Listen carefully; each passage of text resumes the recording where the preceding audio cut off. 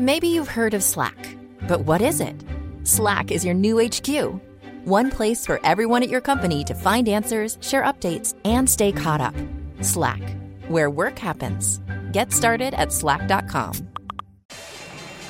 My mission is simple, to make you money. I'm here to level the playing field for all investors. There's always a bull market somewhere, and I promise to help you find it. Mad Money starts now. Hey, I'm Cramer. Welcome to Mad Money. Welcome to Cramerica. Other people want to make friends. I'm just trying to save you some money. My job is not just to entertain you, but to educate and teach you. So call me at 1-800-743-CNBC or tweet me at Jim Cramer. You know what? Not everything is a doggone buying opportunity.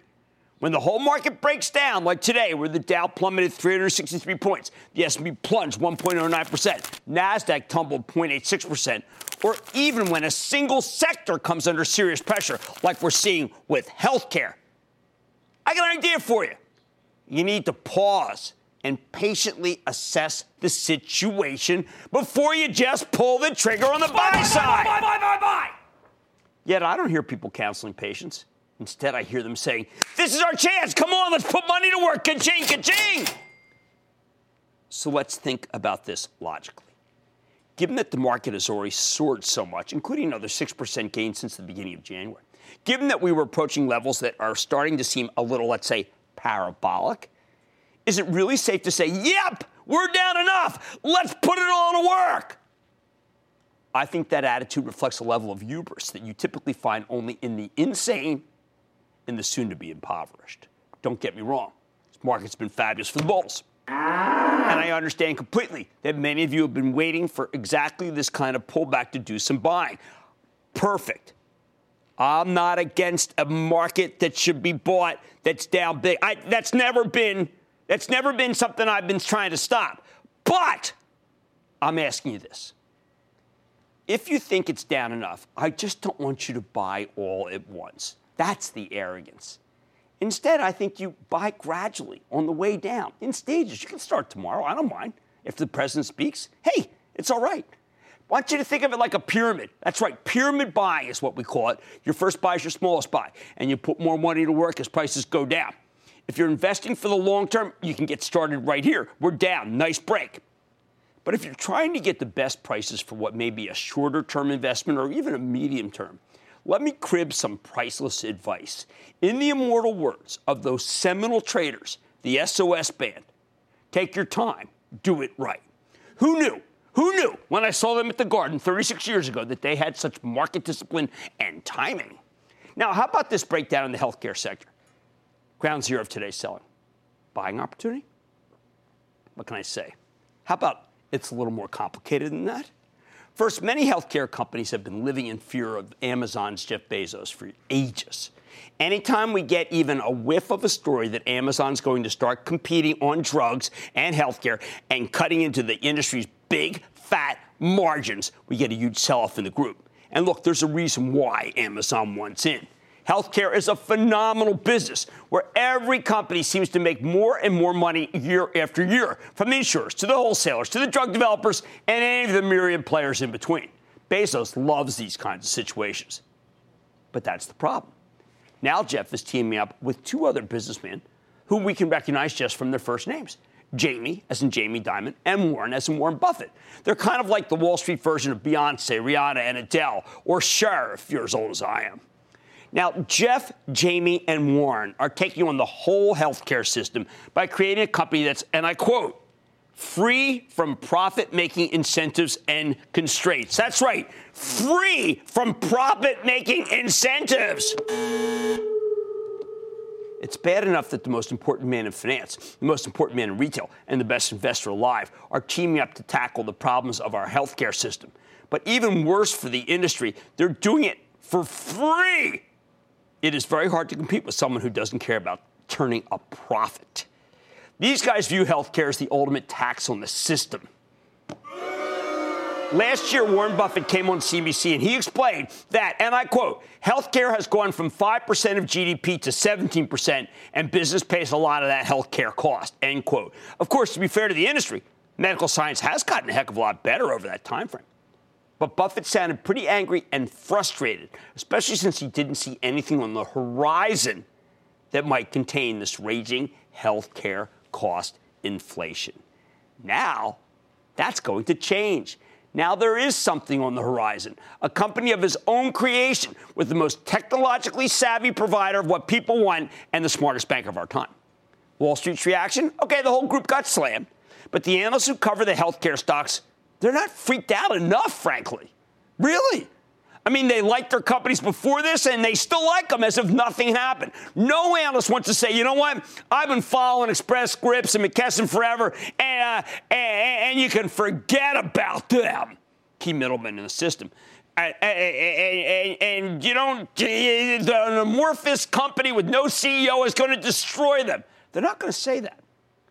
But I bet the analysts who actually covered Jeff, Jamie, and Warren's companies, Amazon, JP Morgan, and Berkshire Hathaway, would view this coalition with a very different, awestruck attitude. I'll tell you, if these guys were coming after my business, I'd be terrified. But the analysts just wouldn't go there. Maybe they're too close to their industry.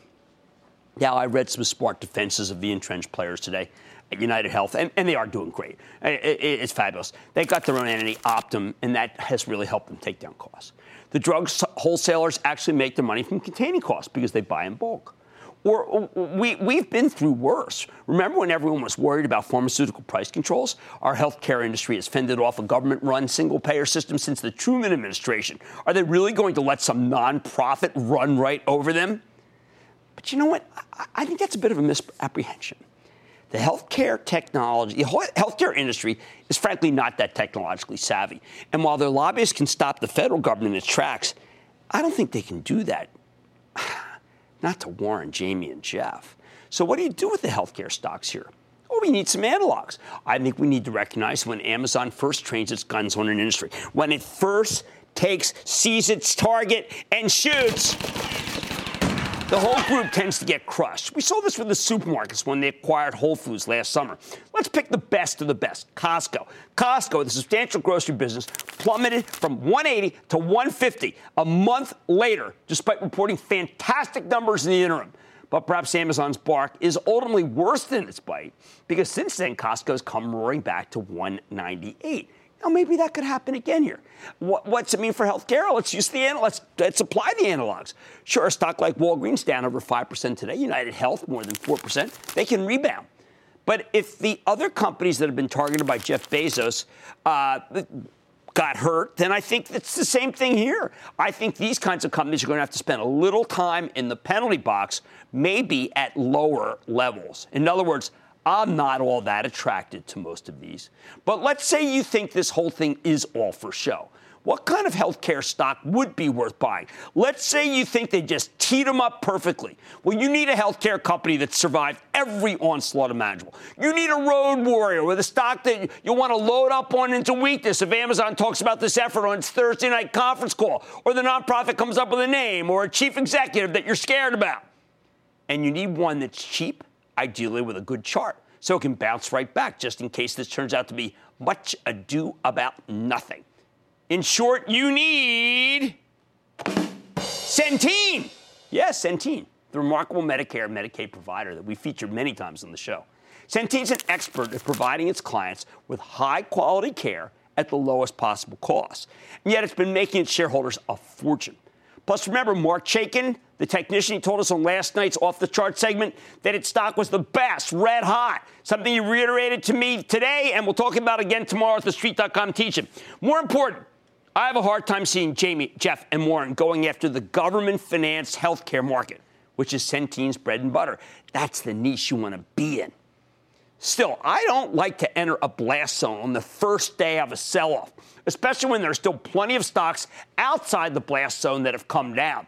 I would prefer some of the now beat-up techs, particularly the gamers like Electronic Arts, and the chip companies that sell into them like AMD, both of which reported strong quarters this very evening. The bottom line, I need you to remember the lesson of Costco. When Jeff Bezos goes after you, your stock's going to get hammered for weeks before it returns to good stead. So if you want healthcare exposure, I suggest waiting until the group's a little less radioactive.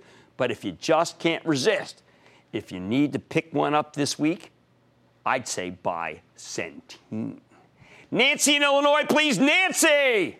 Hi, Jim. Thanks for taking my call. Of course. Hey, I have a question for you. I bought First Solar, early on January 23rd after the news of the passage of the Trump administration's tariff was announced on imports. The stock later then tumbled as more information became available about the tariff's actual impact. And now I'm down about 20,000, and I'm wondering if it's time to cut bait. No. I mean, what happened with First Solar is a lot of smart guys got in ahead of when we found out about the tariff situation, and then they sold it on the news. And once they sold it on the news, then you get an opportunity to be able to come back in. I don't want you to sell First Solar. I have to admit, these guys are back. And I think that to sell it here would be a mistake. I would even think if it came down another 3-4% that you want to buy some. Let's go to John in California. John. Booyah, Jim. Happy New Year. I haven't talked to you since last year from out here in Sacramento. We Way too long, John. Way too long. Let's go to work together. All right, buddy. I haven't talked to you in a while. I got the U.S. Concrete when you had the guy on, and I got that for the infrastructure play, but I also got Chicago Bridge and Iron, CBI. I got some of that. What do you think of CBI? Well, first, Bill Sandbrook, how great is he at U.S. Concrete? Went by his place the other day in Brooklyn. I think CBI's okay, not my fave. I would prefer KBR. I prefer Fluor. I think Fluor's got a better business. But I got to tell you, the engineering construction business is back, John, just like you are, and I thank you for the call. Kirkpatrick in Virginia. Kirkpatrick. Jim. Huh. Kirkpatrick, are you still there? Yes, I am. All right, let's go. Let's go. Shares of JD.com at $38. No, I like Alibaba, which I think goes much higher, and I like Baidu, and I'm not going down the food chain with China right now. It is just not right, particularly with all these great U.S. stocks now being thrown away because the market has had a little bit of profit taking. When Amazon goes after your industry, it's going to get hammered. If you still want exposure to healthcare, I suggest waiting until the group's a little less radioactive. But if you insist, buy Centene. On Mad Tonight, I'll be the first to admit I need help interpreting Nucor's latest quarter. Luckily, I got the man at the helm to keep us with our heads from being scratched. Don't miss my exclusive with the CEO.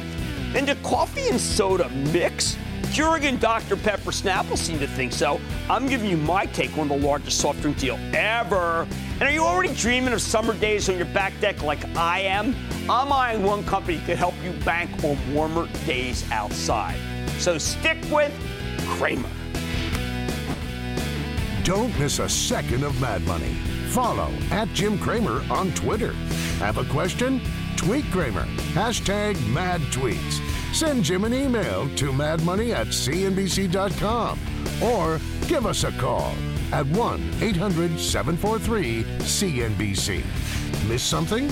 Head to madmoney.cnbc.com.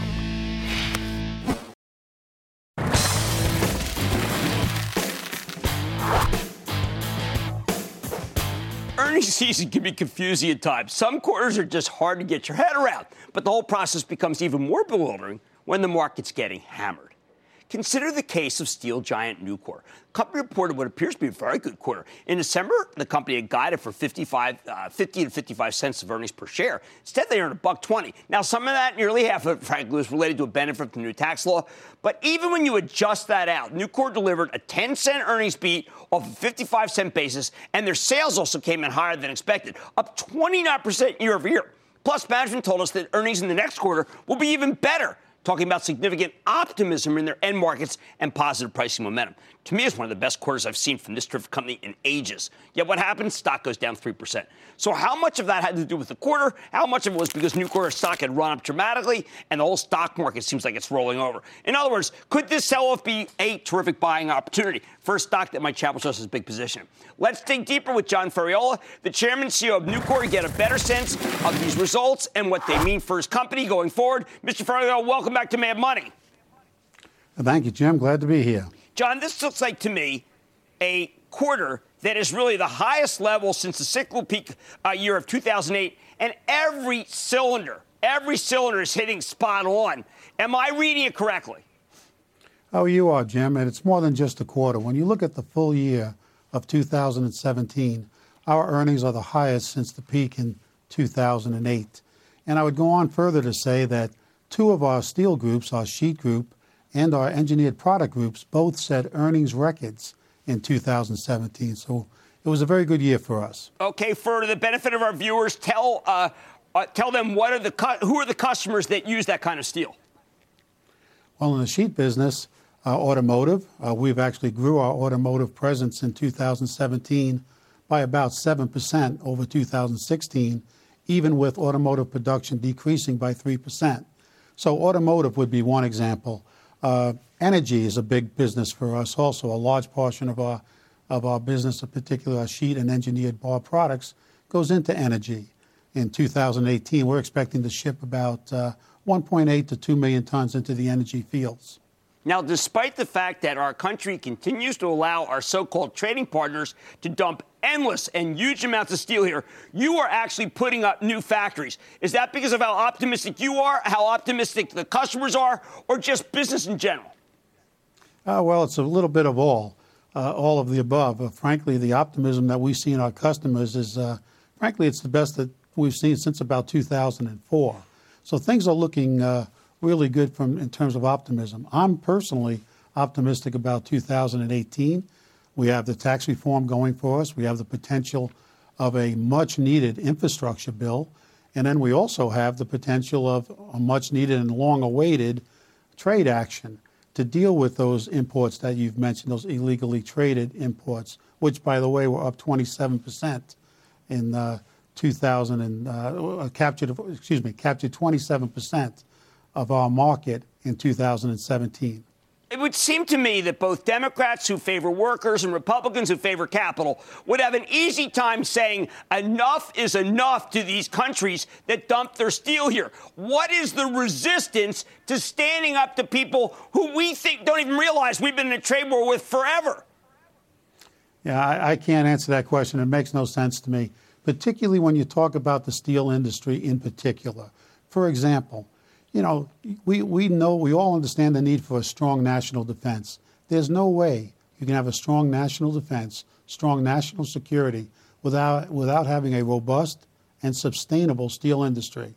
So, you know, your point is well made from your lips to President Trump's ears. Don't they fear one day that we would be using Chinese steel to make our tanks? Well, I can tell you this. I wouldn't want my son inside of a tank on a battlefield that was made with anything but U.S. steel. Well, I totally agree with you. Now, got the State of the Union tonight. What do we hope to hear for the steel industry and for Nucor in particular? We'd like to hear some message on trade relief, trade actions to deal with this illegally traded product that continues to flow into our country. That's something we'd like to see. We'd also like to see some action on an infrastructure bill. And we're all seeing a robust recovery in the economy. That cannot be sustained without having a strong, modern, 21st century infrastructure system. And we don't have that today. We need it desperately to maintain the momentum in the economy. Do we have enough people and steel mills left after what these trade partners have done that we could actually meet that demand if the president goes forward with it? Absolutely. No doubt about that. Let me just mention to you that we have several of our competitors that have blast furnaces, about 3 blast furnaces in the United States that are currently shut down. If you were to start those up, bring them up, they would create an enormous number of jobs in our industry and supply about 10 million tons into our industry, more than what we would need to deal with the demand that we expect to see in 2018 and beyond. John, how many people are you putting to work right now in the addition of these new factories? Yes, we're installing several new factories. We have 2 new galvanizing lines going in, one in Mexico, one in our facility in Gallatin. And we're building a new rebar mill in just east of Kansas City in a little town called Sedalia. We're excited about those. And we believe that these are very strategic moves, given the impact that they'll have on our earnings as a result of improved logistics in all of these products. Now, we are used to companies like Procter & Gamble and 3M having a consistent dividend practice. But I think you should tell people about Nucor, because a lot of people think steel company means they can't even keep their dividends maintained. Well, we have a very effective and balanced capital allocation strategy. And just to mention dividends in particular, if you look at in the 10-year period ending in 2017, we returned about $5.4 billion to our shareholders in dividends and in share repurchases. And one more point that I would make that we're very proud of, Nucor is one of only 32 public companies that have increased their dividend every year for 45 consecutive years. We're very proud of our ability to invest in our company and still return cash to our shareholders. All right, one last question, John. You mentioned energy at the top. We are seeing a boom in the Permian. We are so under pipelined. Is this the kind of business that as they put up pipelines, they go to Nucor? Absolutely. When you look at energy in general, and back in 2014, Nucor as a company, we were supplying about 1.6 to 1.8 million tons of steel, both in sheet products and in seamless, in billets going into seamless pipe. We anticipate in 2018 that number to be somewhere around 1.8 to 2 million tons. So after the collapse in 2015, we're back to the near high levels of 2014. Well, to me, it sounds like, to listen to Nucor and John Ferriola, American manufacturing is back, and it is a renaissance. Well, we're excited about the opportunity to fulfill it. We've invested $8 billion in the last 9 years, growing our earnings potential. And I can tell you, Jim, that our team is ready and eager to unleash that earnings potential in 2018. Well, congratulations. You got one of the great growth cyclicals that is still very undervalued. That's John Ferriola, Chairman and CEO of Nucor, with one of the greatest quarters I have seen this year. I want you to stay with that stock and stay with Cramer.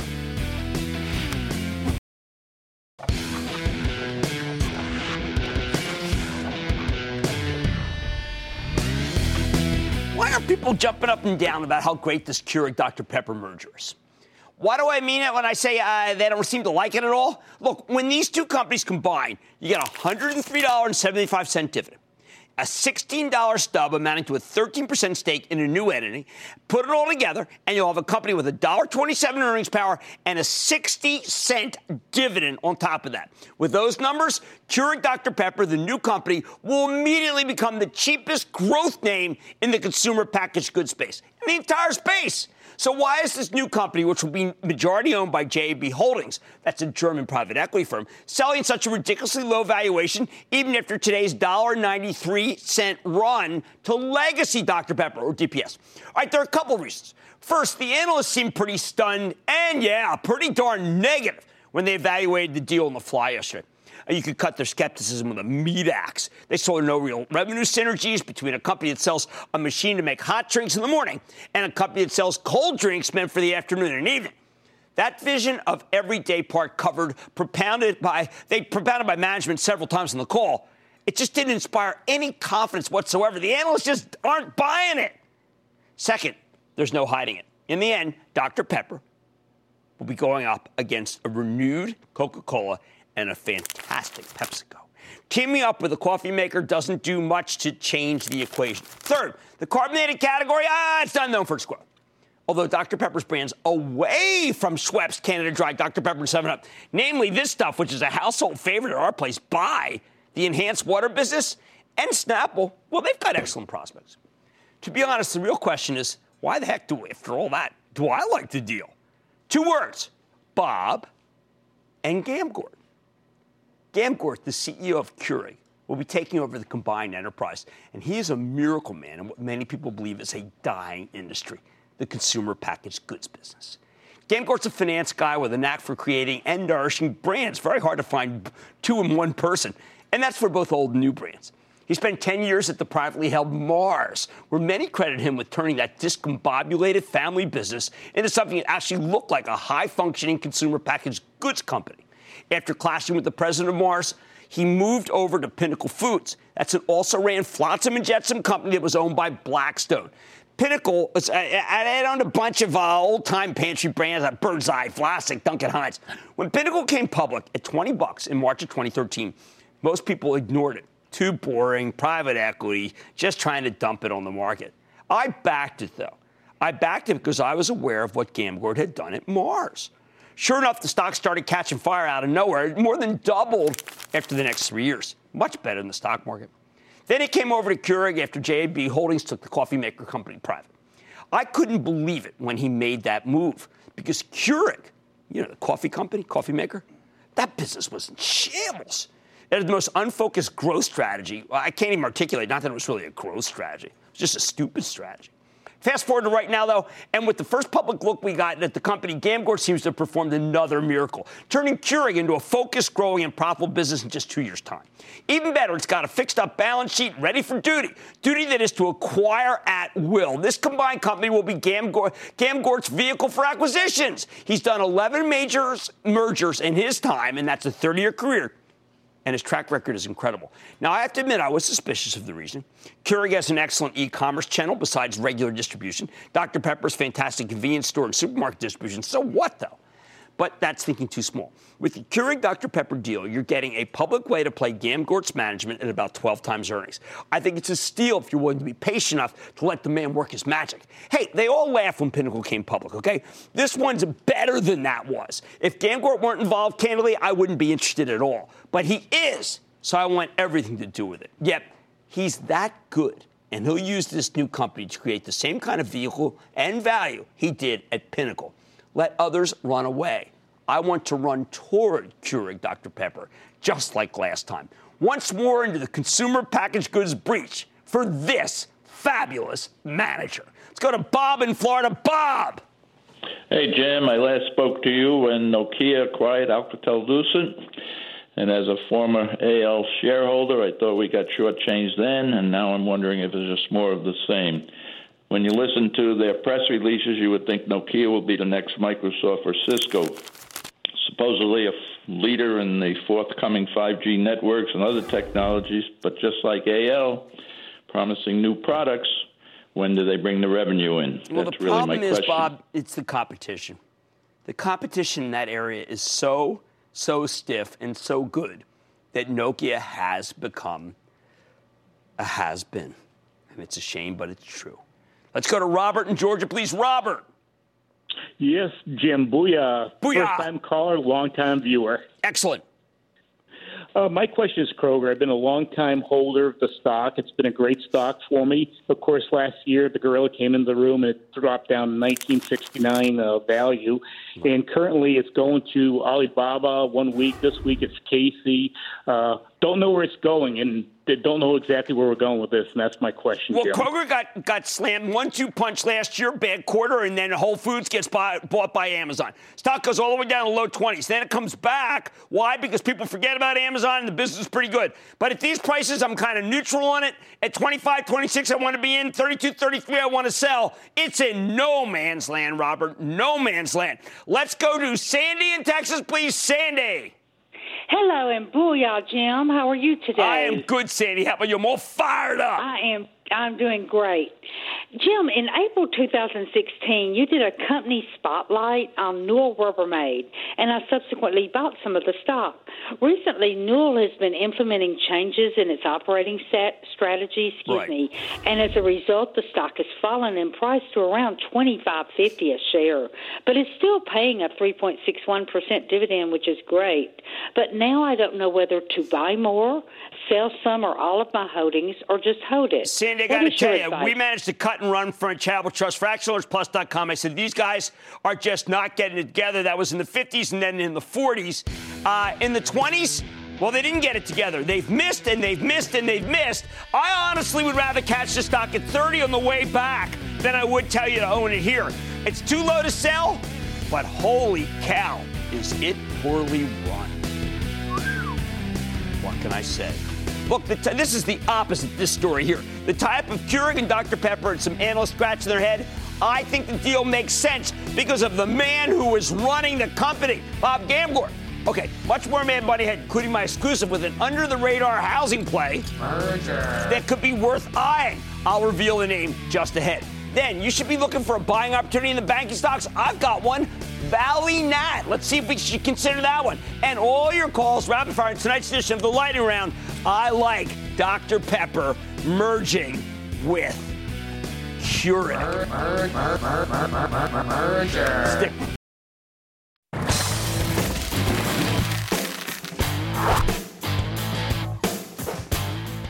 All right, after brutal shellacking like the one we just experienced, I like to look for stocks that manage to hold up a lot better than the averages. That's where the value can be. Take Trex Company, and the symbol is TREX. It's the world's largest manufacturer of wood alternative decking and railing products. Their composite decking looks just like wood, requires far less maintenance. Trust me, I'm converting to Trex. In short, Trex is a play on housing, which remains strong. They also have a commercial product business, for example. When I head to Minneapolis this Friday to do the show, and watch, of course, my beloved Eagles, U.S. Bank Stadium has 49,000 linear feet of Trex products, from cable railings to frosted glass drink rails. Now, this stock was one of the best performers of 2017, up nearly 70% for the year. However, $112 has come down $8 from its all-time highs earlier this month.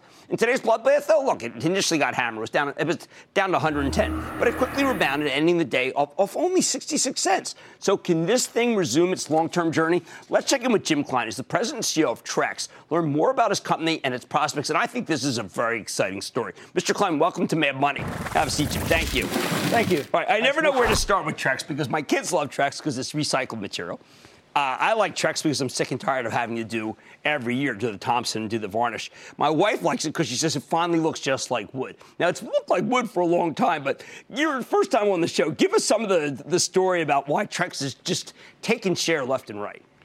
Well, the share comes in two ways. Number one, back in 2010, we introduced the second generation of wood plastic composite, and we satisfied the needs of the consumer.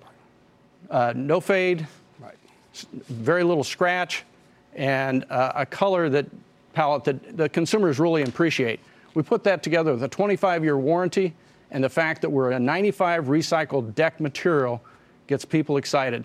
And that's what drives the consumers to us. The consumers like the recycled content. All right, let's first go over this 95% recycled. I understand you actually have contests around the country for kids, teaching them the value of recycling by working with Trex. Absolutely. Recycling is part of the core of Trex. It was first started in the late 1980s by one of our founders, and we run contests throughout the year to encourage younger people to involve themselves in recycling material. All of our deck boards are made with recycled content. Not part of them. All of them are. Now, talk about you versus wood. What percentage, the conversion? Because, frankly, wood is expensive. And in the storms that we've been experiencing, wood represents very little value. It can. And in fact, wood deteriorates obviously much more quickly than Trex. Trex has a 25-year warranty on it. Typical pressure-treated deck will last maybe 12, 13 years. Requires a lot of maintenance. Right. Now, when I look at where we're going this weekend, this is the U.S. Bank Stadium, you made an acquisition, and it looks like that this acquisition already is paying off. Talk about the railing business, because that's got to be in a corporate construction market, industrial. That's got to be great business right now. Well, we saw a great opportunity. We looked for an acquisition in this space for about 2 years before we found SC Company. SC Company does about 90% of all the commercial stadiums across North America. They actually have also assisted us in putting together railing products that we're going to be introducing into the residential market. And that's actually accelerated your growth rate, this acquisition. Absolutely has. Projects that would normally take about a year or so to develop a product are being done in less than 6 months. Now, I'm trying to understand the SC Pro Riser, the uplift stage. These are very different from traditional Trex. How do they fit in the mix? Well, basically, these products are used also in stadiums. For example, the NCAA tournaments. When you see all those people that are sitting on the floor level with risers, that's our product. Oh, okay. I didn't really understand that. Now, how levered are you to housing, and how much are you levered to redo? And where do people go to get your stuff if they're doing redo? Well, we're primarily repair and remodeling. About 95% repair and remodeling, 5% new construction. We're carried at both Home Depot and Lowe's on shelf, as well as a vast majority of the professional lumber yards. Now, isn't lumber threatened by your product? Particularly lumber went up big because of talk about NAFTA problems. I mean, the more it goes up, the more share you have to be taking. Absolutely. But the share that wood has today is about 83% of the lineal feet that are sold versus 17% for wood alternative. For every 1 point that we can move from wood, that's worth about $50 million of sales to us. Wow, it's big. Now, so a huge opportunity. Now, there. Your tax rate was 34%. Does that come down? Absolutely. Based on the latest calculations we've done on the taxes, we'll save between 10 and 11% on taxes. So about 35%, take 10 and 11% off that, and that's where we think we're going to be for 2018. We saw housing case-shiller numbers were up 6%. Everyone obviously feels great about their house because the value is going up. What is your feel about the optimism of the country in housing, and are there enough houses in inventory, or are we just going to keep going toward Trex because we have to keep redoing the ones we already have? Well, fortunately, there's a lot of wooden decks in North America. That's what we're focused on. So as people buy a house, their first renovation project many times is replacing that deck. Right. Now, and one last question. We've had winter storms in places we've never had winter storms, where the wood has probably been good for ages. Is this going to be a great spring selling season for you, literally because of the areas that never really have had problems that now are suddenly, the wood's cracking and people aren't even used to it, don't even know what to do? Absolutely. And a wood deck is a typical deck for the people the first time. Once they've had a wooden deck, they typically don't install a wooden deck on top of it. Well, you and me both. Okay, that's Jim Klein, President and CEO of Trex. I'm doing two sides of our pools with Trex because I'm sick of wood, too. Mad Money's back after the break.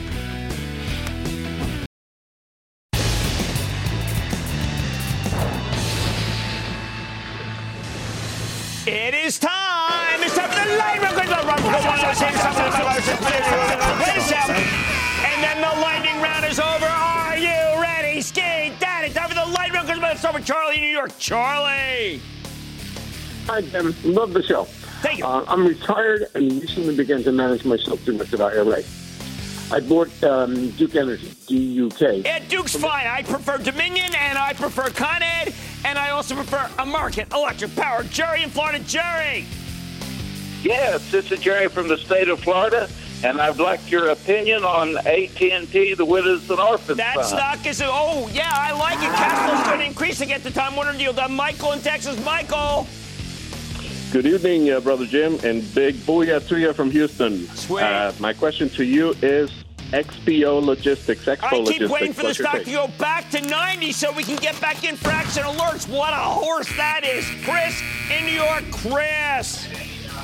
Hey, booyah, Dimbo. How are you? I'm great. How about you?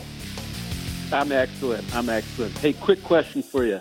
CLNS, Colony North Star, Seth Klarman's largest position. It's trading at about 80% Tom book Barrack. value. I like Tom Barrack. I'm surprised to see the stock down so much. We have to do work. Because Tom has always made us money. Let's go to Bob in New York. Bob. Jim, booyah. Booyah. How the hell are you? I'm pretty good. How about you? I'm doing all right. Coming down with the flu, I think, but hopefully I'll pass it, man. We got someone named Tammy on our office. Tammy Flu. What's up? I don't know. Well, I don't know. Maybe so we talk stocks alarm. for a sec. Huh? I'm calling about alarm. Oh, no, I'm not. To me, I got too many home systems coming in. I don't want to touch them. But if they feel differently, they should come on the show. And that, ladies and gentlemen, Lightning Round! The Lightning Round is sponsored by TD Ameritrade.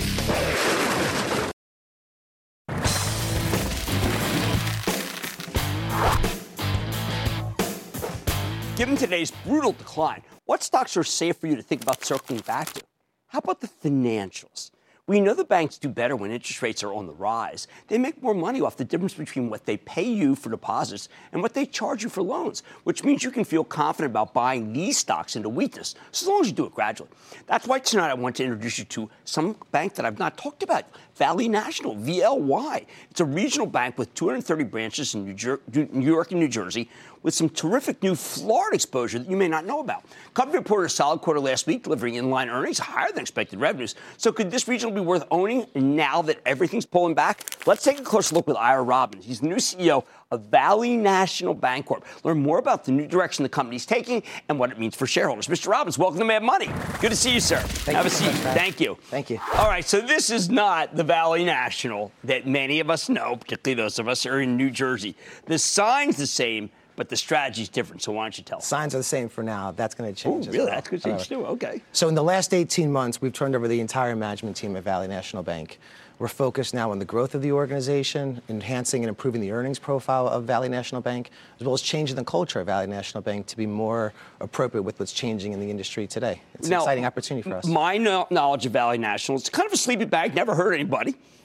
Sometimes that's an okay stop, but it never really gave us the growth. What is the growth strategy, and how do we be sure you're not taking on too much risk in the growth strategy? That's an excellent point. Valley's been around for 91 years. It's never had a losing quarter in 91 years. Pretty incredible. To a certain investor base, that's great.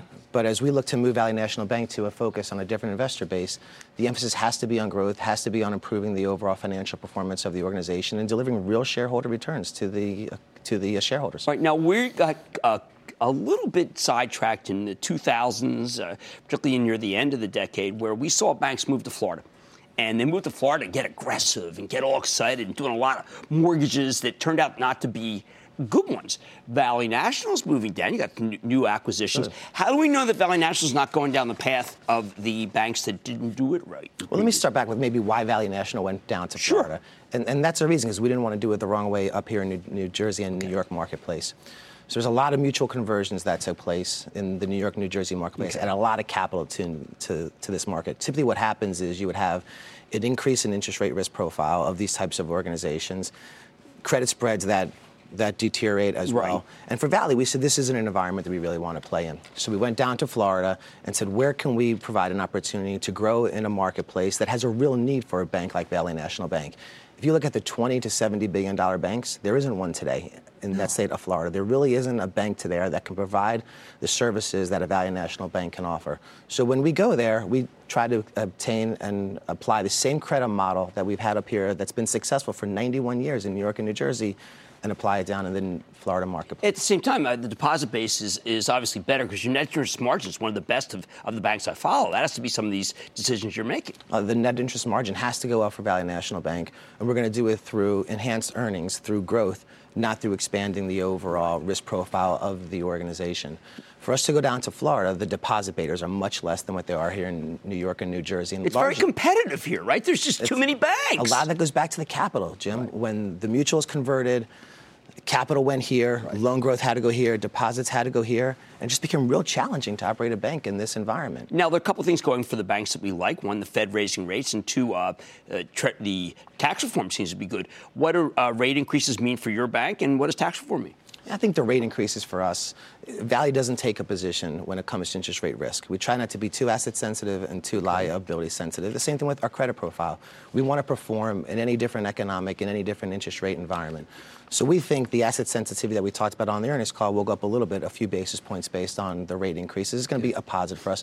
But the real growth story at Valley is going to be the enhanced loan growth, the improved efficiency within the organization, and the changing culture at Valley. And that's what's going to really drive the earnings for us. As a New Jersey resident, I'm horrified by what's changed in the tax code. Now, look, I've done well in this country. I'm happy to pay. But many people who live in the New Jersey area are kind of really betwixt and between.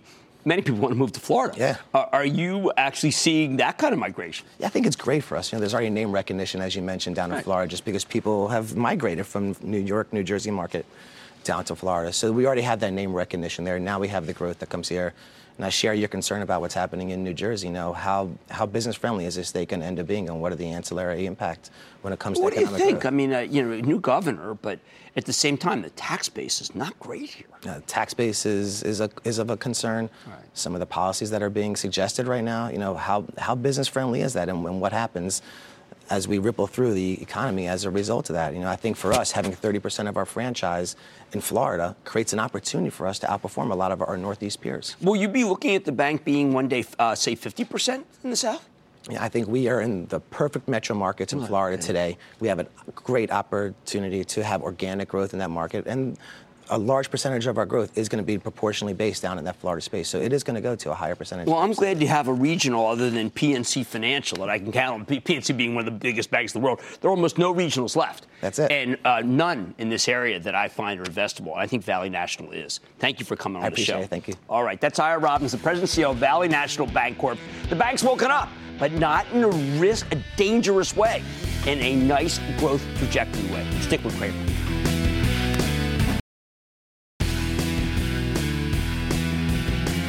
I know you're impatient. I mean, the market's been straight up, finally get 2 days down. All I am counseling is do it slow. Take your time.